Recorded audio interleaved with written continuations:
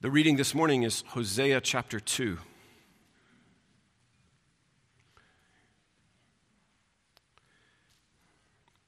You may notice in your bulletin that Pastor Jonas will be preaching from verses 14 and 15 of this chapter. We will read the chapter in its entirety for the sake of context. Hosea chapter 2, beginning in verse 1. Say to your brothers, Ami, and to your sisters, Ruhamah, contend with your mother, contend, for she is not my wife, and I am not her husband. And let her put away her harlotry from her face and her adultery from between her breasts, or I will strip her naked and expose her as on the day when she was born. I will also make her like a wilderness, make her like desert land, and slay her with thirst. Also I will have no compassion on her children, because they are children of harlotry. For the mother has played the harlot. She who conceived them has acted shamefully. For she said, I will go after my lovers who give me bread and my water, my wool and my flax, my oil and my drink. Therefore, behold, I will hedge up her way with thorns. I will build a wall against her so that she cannot find her paths. She will pursue her lovers, but she will not overtake them. And she will seek them, but will not find them. Then she will say, I will go back to my first husband, for it was better for me then than now. For she does not know that it was I who gave her the grain, the new wine and the oil, and lavished on her silver and gold, which they used for Baal. Therefore I will take back my grain at harvest time and my new wine in its season. I will also take away my wool and my flax given to cover her nakedness. And then I will uncover her lewdness in the sight of her lovers, and no one will rescue her out of my hand. I will also put an end to all her gaiety, her feasts and her new moons, her Sabbaths and all her festival assemblies. I will destroy her vines and fig trees, of which she said, These are my wages which my lovers have given me. And I will make them a forest, and the beasts of the field will devour them. I will punish her for the days of the Baals, when she used to offer sacrifices to them, and adorn herself with her earrings and jewelry, and follow her lovers, so that she forgot me, declares the Lord. Therefore, behold, I will allure her, bring her into the wilderness, and speak kindly to her. Then I will give her her vineyards from there, and the valley of Achor as a door of hope. And she will sing there as in the days of her youth, as in the day when she came up from the land of Egypt. It will come about in that day, declares the Lord, that you will call me Ishi, and will no longer call me Baal-e. For I will remove the names of the Baals from her mouth, so that they will be mentioned by their names no more. In that day I will also make a covenant for them with the beasts of the field, the birds of the sky, and the creeping things of the ground. And I will abolish the bow, the sword, and war from the land, and will make them lie down in safety. I will betroth you to me forever. Yes, I will betroth you to me in righteousness and in justice, in loving kindness and in compassion. And I will betroth you to me in faithfulness. Then you will know the Lord. It will come about in that day that I will respond, declares the Lord. I will respond to the heavens, and they will respond to the earth. And the earth will respond to the grain, to the new wine, and to the oil. And they will respond to Jezreel. I will sow her for myself in the land. I will also have compassion on her who had not obtained compassion. And I will say to those who were not my people, you are my people. And they will say, you are my God.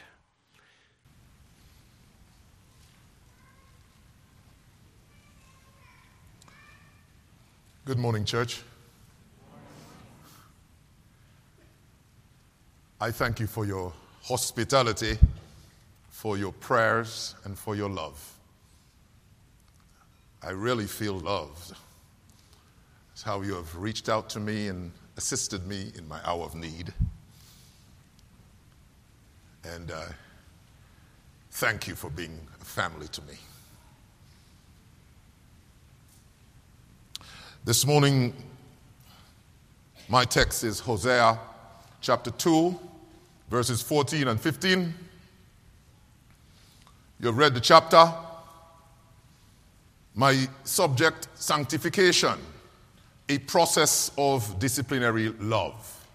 Sanctification, a process of disciplinary love.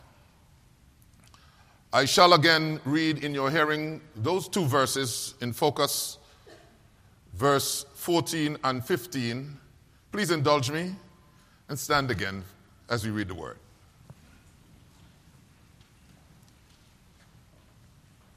Therefore, behold, I will allure her, New King James, will bring her into the wilderness and speak comfort to her. I will give her her vineyards from there, and the valley of Achor as a door of hope. She shall sing there, as in the days of her youth, as in the day when she came up from the land of Egypt. Let us pray.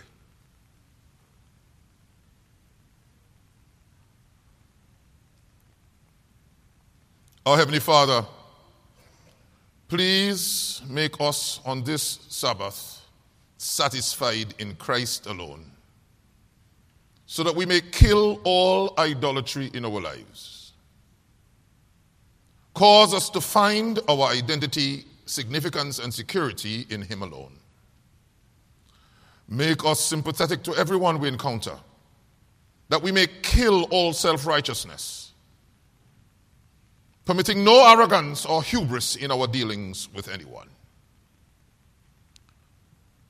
Grant us a sacrificial relationship with even those who attack us, in order that we may kill any manifestation of an unforgiving or hateful heart.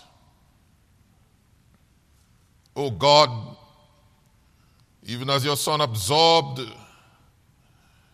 the full cup of your wrath on our behalf, grant us the grace to lovingly forgive. Help us this day to make you our supreme priority, that our desire for you, O Lord, will not be opportunistic, but that we may seek you for you alone, and not for just what we can get out of you. Make us even more aware of our special position, that we may remember that we are adopted, that we may approach you boldly even when we feel like running away because of our failures. Thank you for loving us and even bringing us here, we pray. In your Son's name, Jesus Christ our Lord. Amen. You may be seated. Sanctification, a process of disciplinary love.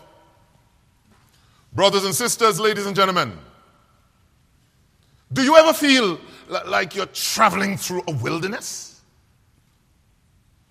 A barren place? Has this barren place been in your home, your marriage, your workplace, or even your local church? Have you ever wondered if all the pain in your life is for nothing? Have you been tempted to wallow in self-pity about setbacks you have endured? Have you imagined that others always seem to have it so easy? If you are a genuine Christian, I have good news for you. It's not all for nothing. It's not. God has a good thing planned for you. Your wilderness experiences are part of a glorious plan to usher you into everlasting joy. The wilderness can miraculously become a beautiful thing. If you have ever had troubles in a relationship, you have something to learn from the prophet Hosea. His marriage was interesting. God made him use his failed marriage to declare his sovereign grace. Now, isn't it interesting that I am beginning to talk about a wilderness experience and immediately I introduce a discussion of marriage? Many are convinced that their marriage is just that, a wilderness experience. The Bible often compares the relationship God has with his people with the relationship of marriage. God once said to Israel, Jeremiah chapter 3 and verse 14, I am married to you. But at the same time, God calls the sin of his people spiritual adultery and unfaithfulness. And then the question could be raised, how does God deal with such unfaithfulness among his people? The prophecy of Hosea says something about this. And although it must be noted that tough love is involved because God puts them in the wilderness, God does deal graciously with his unfaithful people in the wilderness. This is amazing. Our religion is one of sovereign love, sovereign grace. Our text is evidence of such gracious dealings. Now, the prophet Hosea had difficulty delivering his prophecy to the people of Israel. He had to use his failed marriage as a teaching example. His wife, Gomer, had become unfaithful to him and had gone after other lovers. And with the example of his broken marriage made public, the prophet had to give a spiritual message to the people of Israel. So he said to Israel, in effect, you too, just like my wife, have become unfaithful to your spiritual husband, who is the Lord. And now God must deal with you. Israel had become unfaithful to the Lord God. The people showed that they were not interested in him anymore. Other things interested them, and they said so, quoting the words of the prophet's adulterous wife. They said it. Let me read it to you. Back in verse 5, it said, for their mother played the harlot. She who conceived them has behaved shamefully, for she said, I will go after my lovers, who gave me my bread and my water, my wool and my linen, my oil and my drink.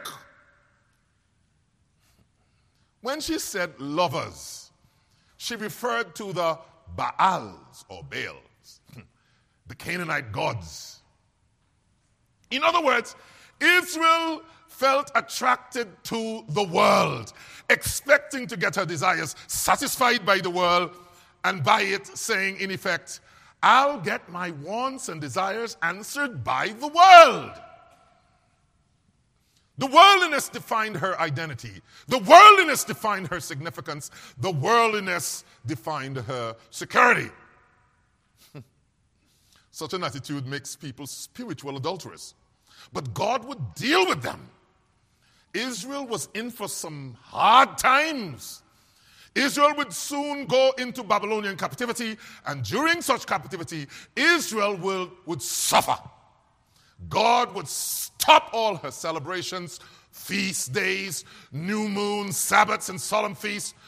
So we read in verse 11, God would destroy her vines and her fig trees, verse 12 says.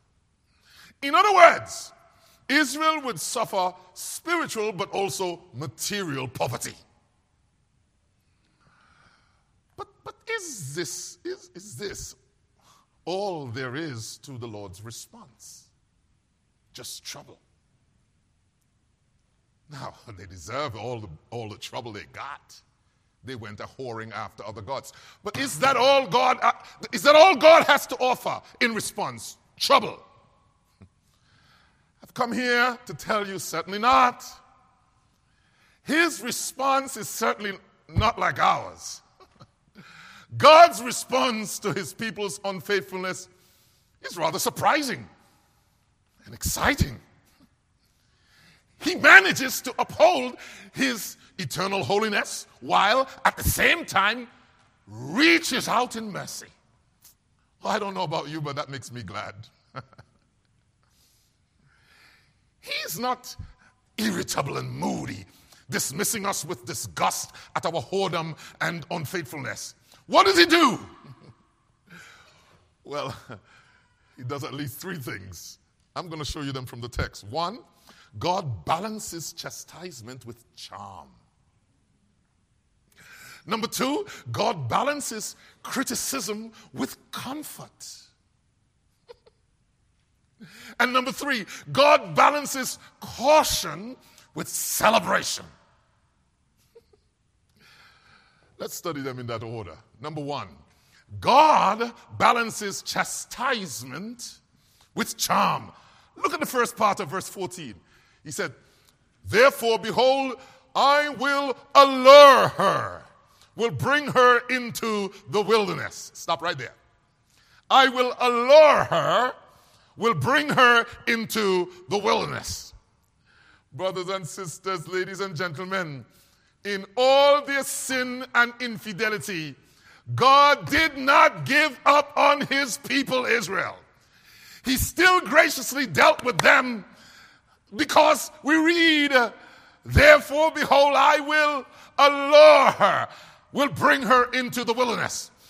Israel had become unfaithful to God, but he would not leave such unfaithfulness unchallenged. He would deal with it. Indeed, he would have to discipline his people and put them into captivity. And while in captivity, they would suffer. But he would not abandon his people, because in his grace, he would still do something that would bless them. Aren't you glad God is like that? Therefore, behold, I will allure her. In those words, I will allure her, you may sense God's love for his people. He would allure her, which means he would draw them to attract them. He would entice or incentivize his unfaithful spouse away from her lovers so that she will understand that his love is enough. You don't need them. My love is enough for you. You've been deceived by your lust. Oh, God has for his spouse an attachment, a love that will not let her go. Dearly beloved, God has a disciplining power, a chastising power, but he also has alluring charm. He disciplines for spiritual unfaithfulness. Perhaps some of us are feeling the pinch of such discipline right now. Some of us may be guilty of spiritual adultery or even physical adultery. And yet, if you know God savingly, you know he's not after your destruction. He will discipline you, but he disciplines to correct and restore you. God disciplines in love to alert us to what is harming and destroying us. He disciplines us to make us cautious about sin. But in such dealings, God's alluring charm also appears. This is because God wants his people all for himself. After all, this is where a loving husband wants his wife all to himself. Not by threatening her into being faithful, but by tender, loving overtures, by alluring her. This was Hosea's mission to get his wife back. And he succeeded.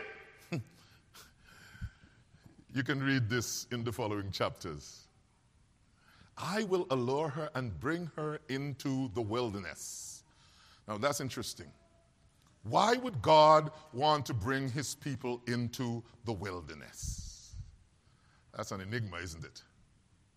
When the prophet speaks of a wilderness, he does not mean to a place of execution.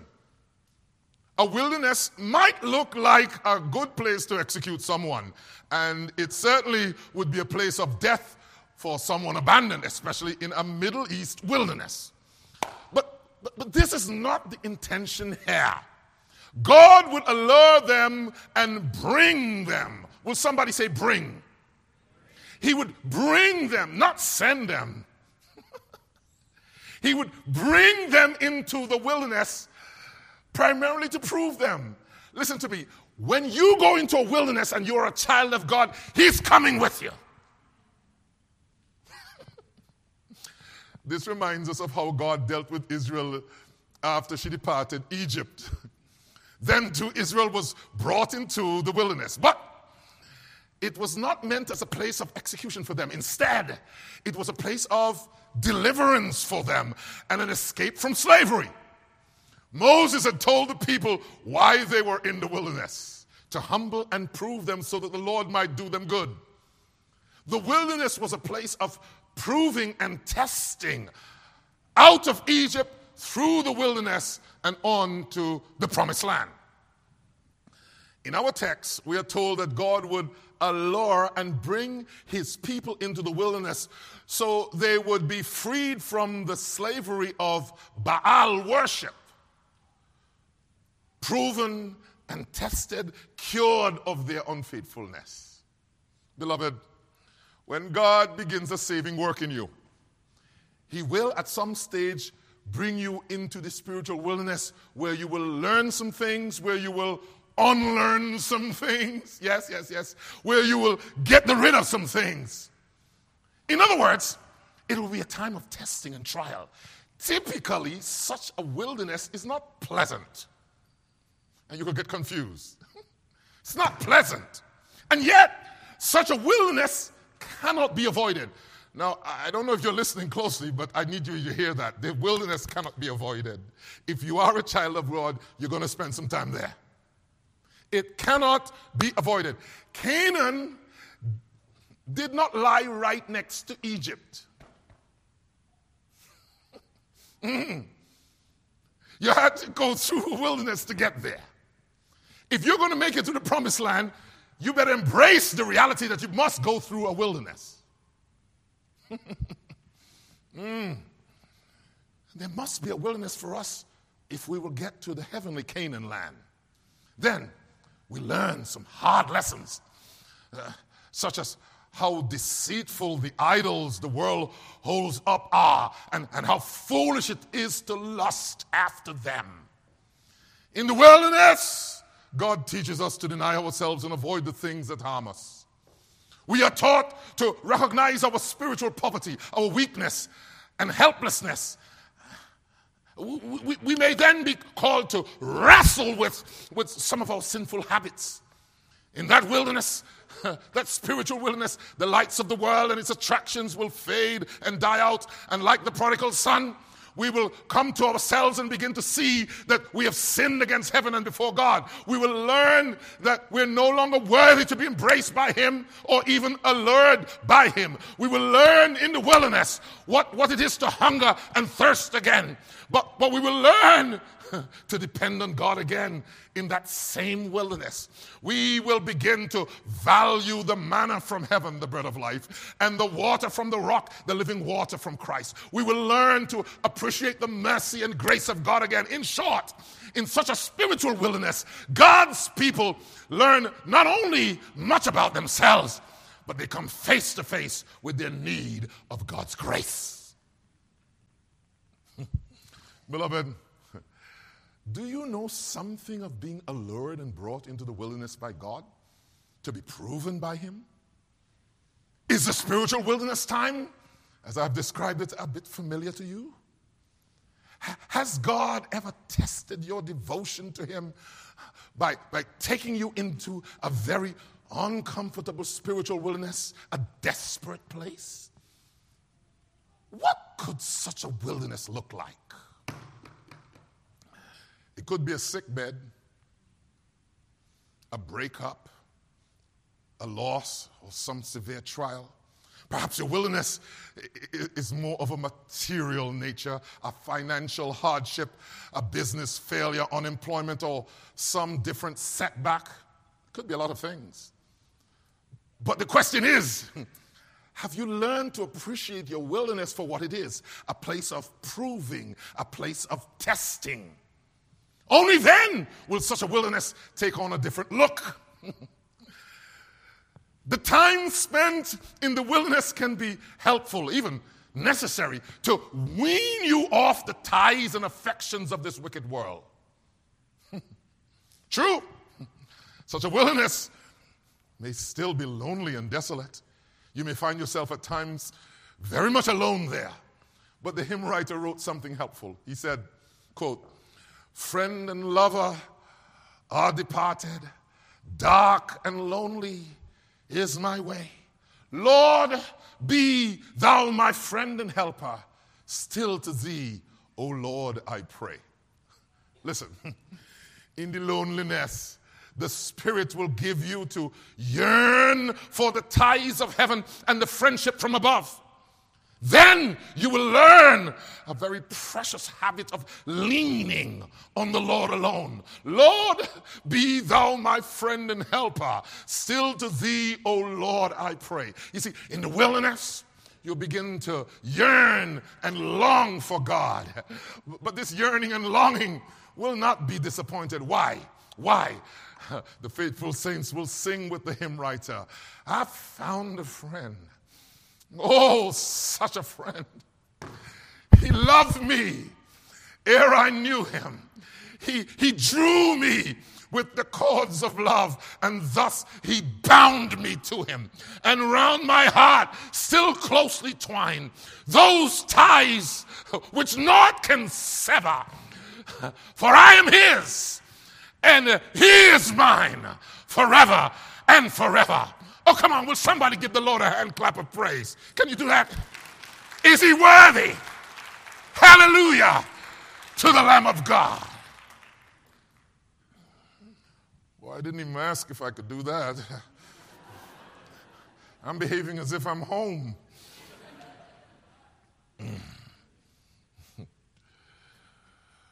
So what's the first thing? Talk to me. What's the first thing? God does what? He balances chastisement with charm. Hallelujah. Hallelujah to the Lamb of God. Number two, God balances criticism with comfort. God balances criticism with comfort.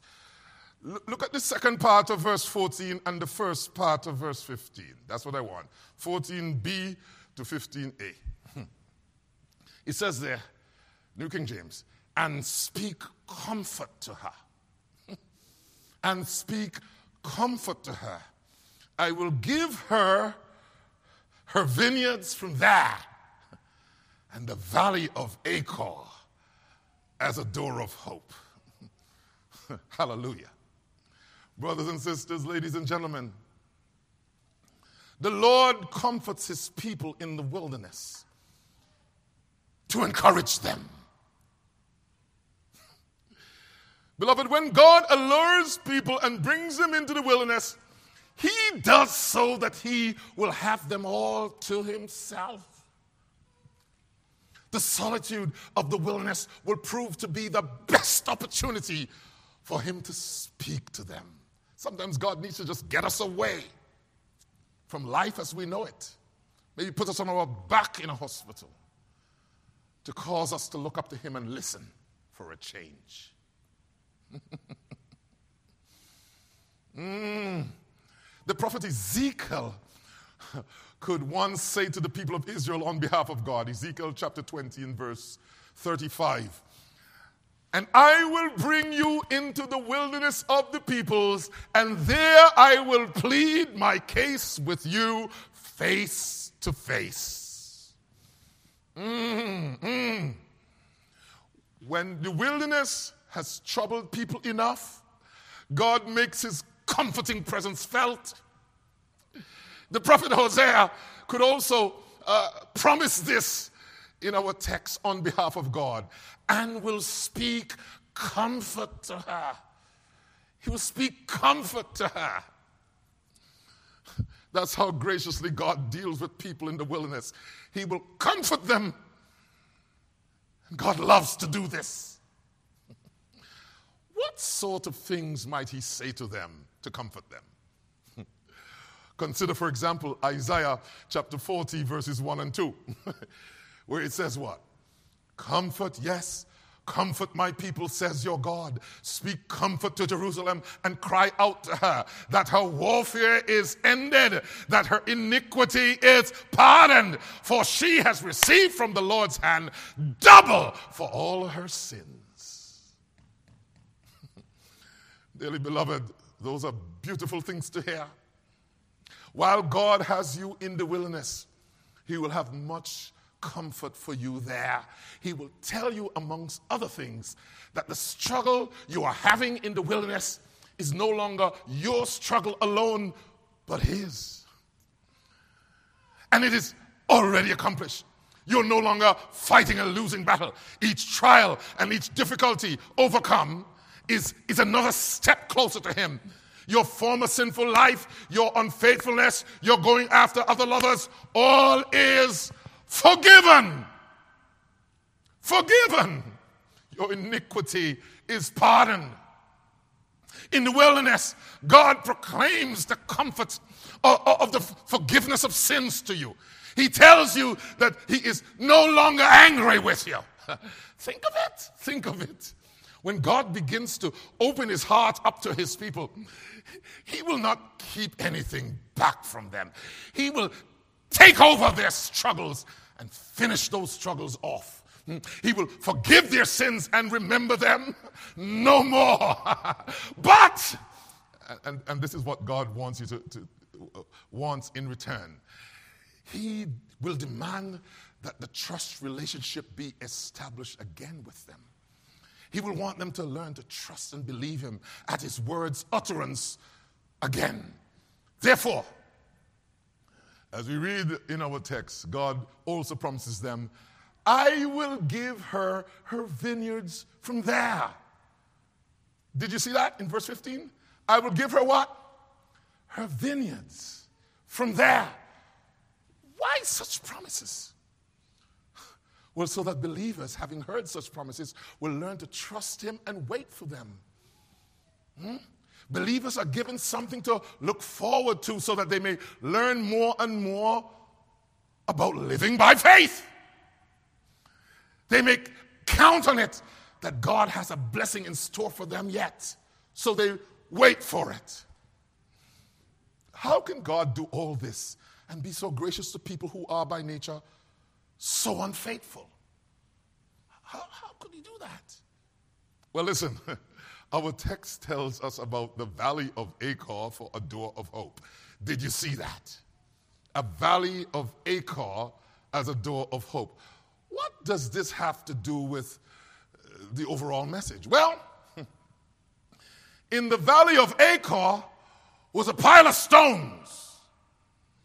Under those stones, a man named Achan and his family were buried.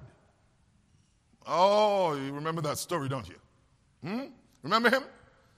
Achan had been a curse to the armies of Israel during the conquest of Jericho. You could read all about it in Joshua chapter 7. Oh, they were having victory after victory. The Lord was blessing them. All of a sudden, they come to this little town and they lost. Did the Lord abandon us? What's going on here? I mean, we meet these big armies and we decimate them, and now we meet this little town and we've lost. What happened? Well, they knew what happened. Achan had stolen some things from the ruins of Jericho, which God had strictly forbidden. God had put a ban on the thing. He had cursed everything there. And he said, don't even touch those things. But Achan looked at the clothes and the jewels and said, no, I can't. No, I have to have these things. And he hid them in his tent.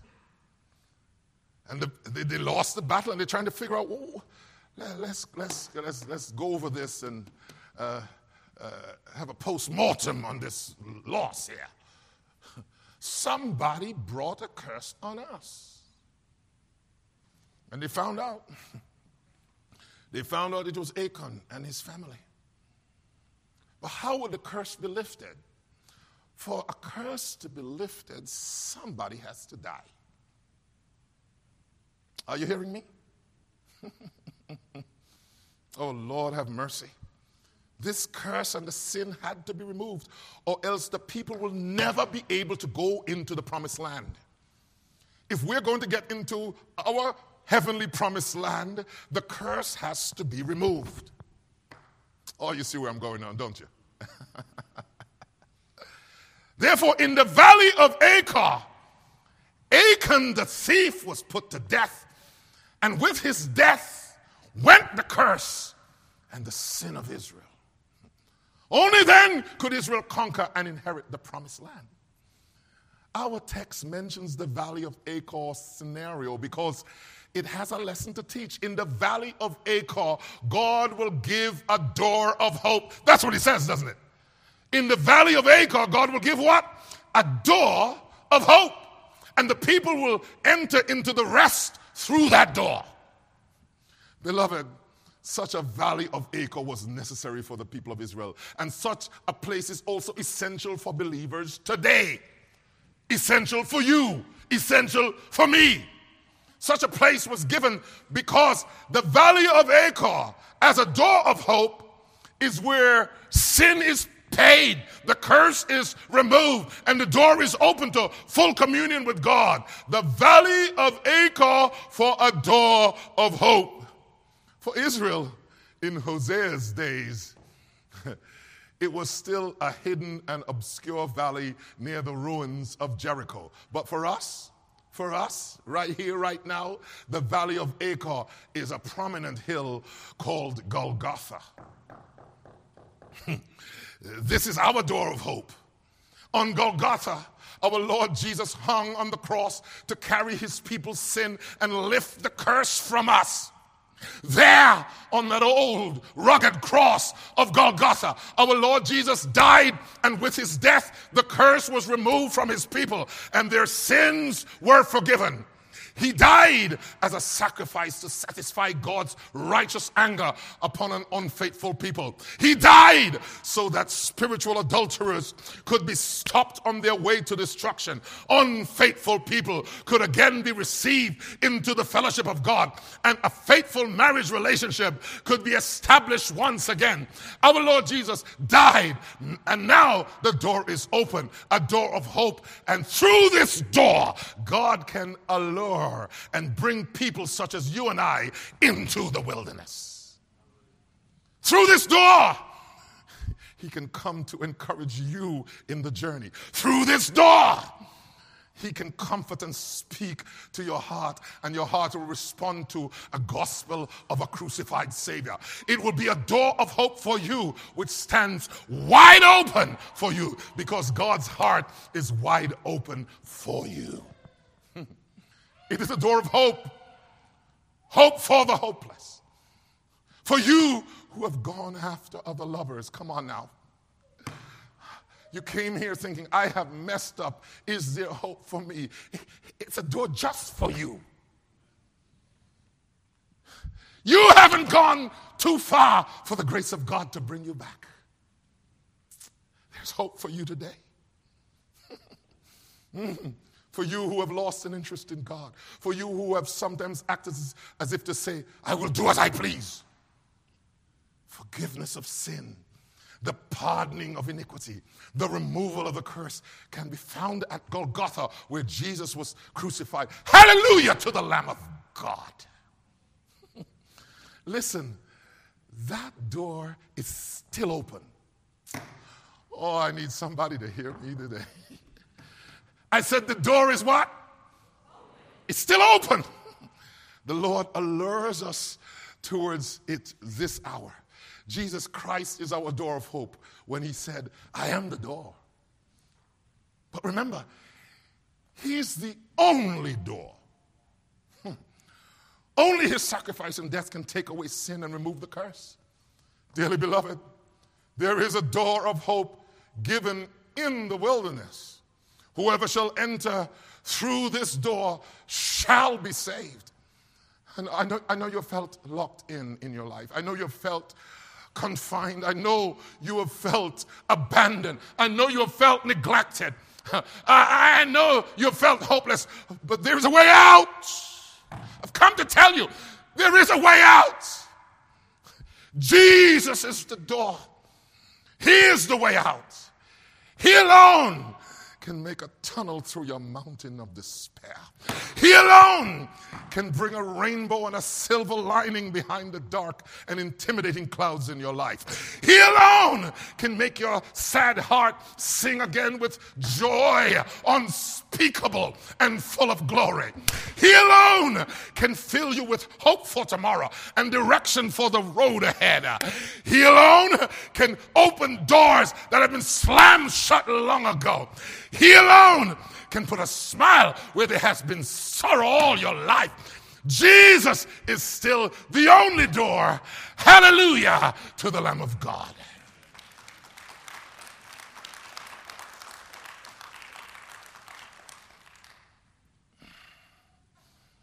So, what have we seen? We've seen God balances chastisement with charm. We've seen God balances criticism with comfort. Finally, my brethren, God balances caution with celebration. I said God balances caution with celebration. Hallelujah. I see this in the second half of verse 15, 15b. Look at it. She shall sing there. Oh, I love it. She shall, no, remember where she is, right? She's in the wilderness. He says, she shall what? She shall sing there, as in the days of her youth, as in the day when she came up from the land of Egypt. God balances caution with celebration. Brothers and sisters, ladies and gentlemen, this is a celebration of a great and wonderful salvation. God saves his people so that he may have them to himself. The salvation promised in our text is a secure salvation. God has promised, and believers can count on it. The trust relationship will be restored. As faith begins to feed on the promises, even while the believer is still in the wilderness, we read, she shall sing there. In the wilderness, a song of salvation will be heard. While the winds of trouble still blow, while the darkness and the distress still surround them, believers will find a song beginning to well up in their hearts. It'll be a song of hope and love for God, who has allured and brought them into the wilderness. Believers will appreciate that the wilderness journey was not withheld from them. Now, they will say to each other, like the psalmist of old concerning the wilderness. Where am I? Psalm what? Psalm 119, verses 67 to 71. He says, before I was afflicted, I went astray. But now, I keep your word. Now, I know people who don't know what we're talking about will think we're crazy. When you are saying, I'm glad I got that affliction. Thank you, Lord, for that discipline. You sound crazy to people. Thank you, Lord, for the trouble you brought me. Let me keep reading. Verse 68.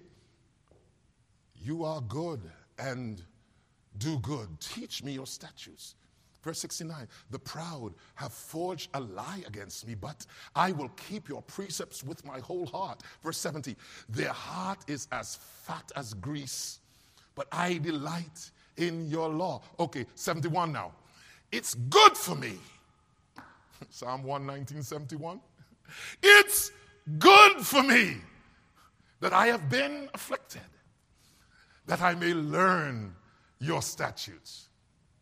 How many of you can honestly say there are certain things I would have never learned if God didn't give me some trouble? And you look back and say, thank you, Lord, for the trouble in my life.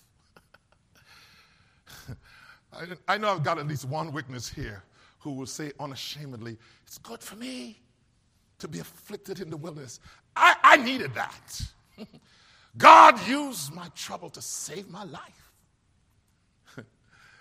Might sound a little nuts to those who do not know God, but please bear with me when I shout. You know, some people get concerned. Why is he shouting?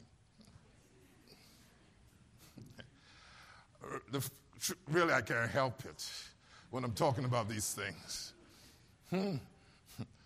Thank you, Lord, for disciplining me. It was painful, but it was worth it. It brought me out of a dangerous and destructive place.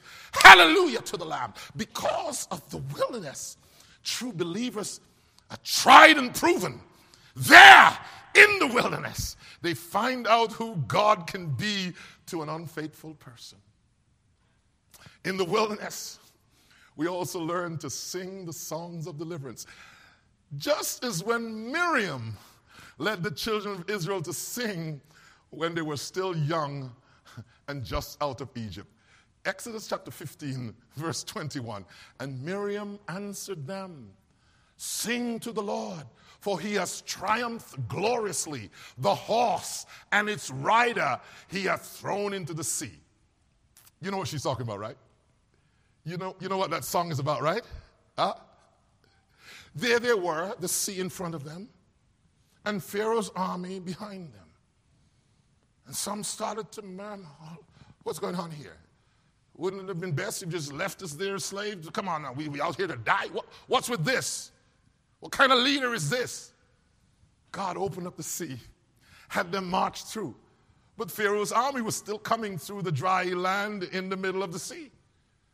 But God had only purpose for them to come on through so he would drown Pharaoh's army. And so now she sings. In the wilderness, she sings. This was Miriam's song as she danced with the daughters of the children of Israel. Beloved, the Lord Jesus Christ now becomes the object of praise. Psalm 118, verse 14. The Lord is my strength and song, and he has become my salvation. Beloved, we are saved because God wants to have us close to him. Yes, this salvation song of celebration comes in the midst of the wilderness. How do I know? This is because the wilderness will echo with the praises of people who have been allured by the cords of God's love and drawn irresistibly by the power of the Holy Spirit. Someday the wilderness will be left behind for good. And look how it may be left behind. Solomon saw it and wrote of it when, in astonishment, he asked the daughters of Jerusalem a question. Song of Solomon, chapter 8, verse 5. Who is this coming up from the wilderness, leaning on her beloved? The answer is obvious, isn't it? It is she who once was allured, brought into the wilderness, spoken to with comfort, and permitted to sing the song of salvation. She is leaning on her Savior, and she is betrothed to him. Do you see the picture? Jesus is coming out of the wilderness with his bride, the true church. They're close. He's supporting her. And she will not be unfaithful anymore. She is on her way to the marriage feast above. And the songs once sung in the wilderness will soon be sung in the strongholds of salvation in Zion. Chorus upon chorus will soon resound through the heavens. It is a song of Moses and of the Lamb. Where is that? Revelation chapter 15, verse 3. They sing the song of Moses, the servant of God, and the song of the Lamb, saying, great and marvelous are your works, Lord God Almighty. Just and true are your ways, O King of the saints. Listen, folks. If you have no desire to sing, I suspect that you do not know my Jesus. I am really scared as a pastor when people have no desire to sing. Are you kidding me? You know Jesus and you don't want to sing? I sometimes look over the congregation and say, how can he just stand there? That one may be lost. Something's wrong with you. You don't want to sing? Jesus has a way of putting a new song in the believer's heart. The Lord does not merely give a song. He is the song. According to the Song of Moses in Exodus chapter 15 and verse 2, let me quote that. The Lord is my strength and song, and he has become my salvation. He is my God, and I will praise him. My Father's God, and I will exalt him. So what am I saying to you? It really doesn't matter whether or not you can carry a tune in a bucket. Go ahead and sing anyway. Oh, you didn't hear me. I know some of you have toned down your voice a bit because you don't want the people next to you to laugh. But I'm giving you permission right now. Lift your voice. Sing anyway. If you have met with Jesus, go ahead and sing anyway. Did you hear me? I said sing anyway. Go ahead and sing. Sing! Even when you feel like crying, for he will soon wipe all the tears from your eyes. Sing! Even when you are weary of life, for the joy of the Lord is your strength. Sing! Even when the enemy has cornered you, for no weapon formed against you shall prosper. Sing!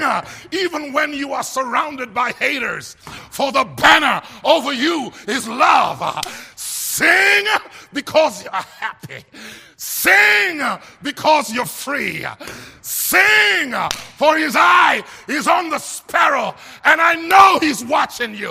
Hallelujah. Hallelujah to the Lamb of God.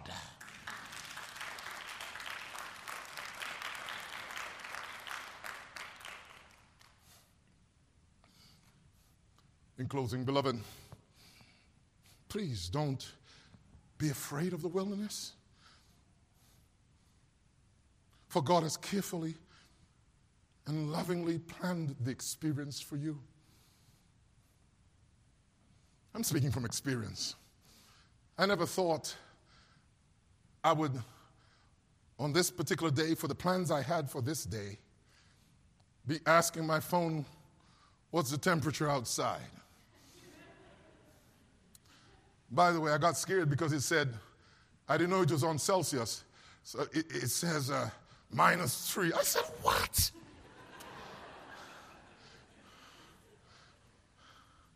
I asked it about Fahrenheit. He says, okay, 27.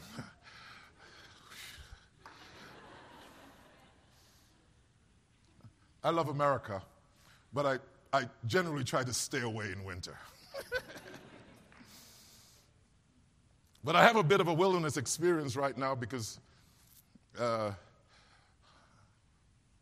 the first time in my life, someone is speaking seriously to me using my name with the word possible cancer in it.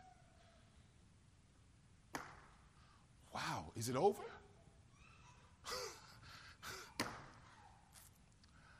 I told some of my people, I'm scared of pain. I'm not scared of death. For to me to live is Christ and to die is gain. But also, is my work over?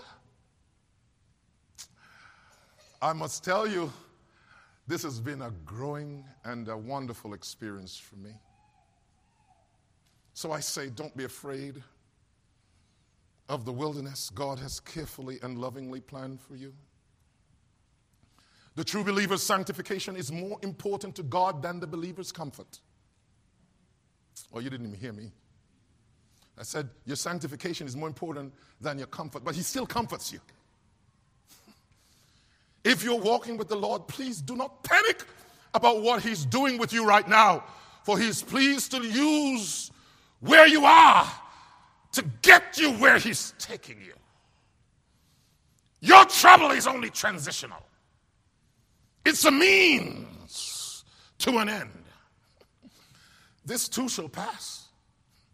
Your God is removing the dross so that you may shine as pure gold. This is the refiner's fire. You can know that you are maturing spiritually when you can thank him even for the trouble he has ordained for your life. Thank God for his disciplinary love. For by it, our God has purposed to balance chastisement with charm, balance criticism with comfort, and balance caution with celebration. Hallelujah to the Lamb. Amen. Let us pray.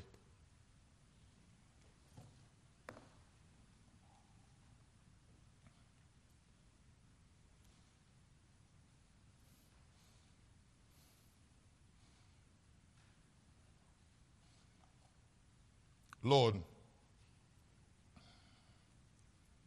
you are God, and your words are true. And you have promised goodness to your servants. You have left us nothing to ask from your hands but what you have already freely granted. O Lord, establish forever the word which you have spoken concerning your servants. Do as you have said, Lord, and let your name be magnified forever, saying, the Lord of armies, he is the God of Israel. Amen. Hallelujah.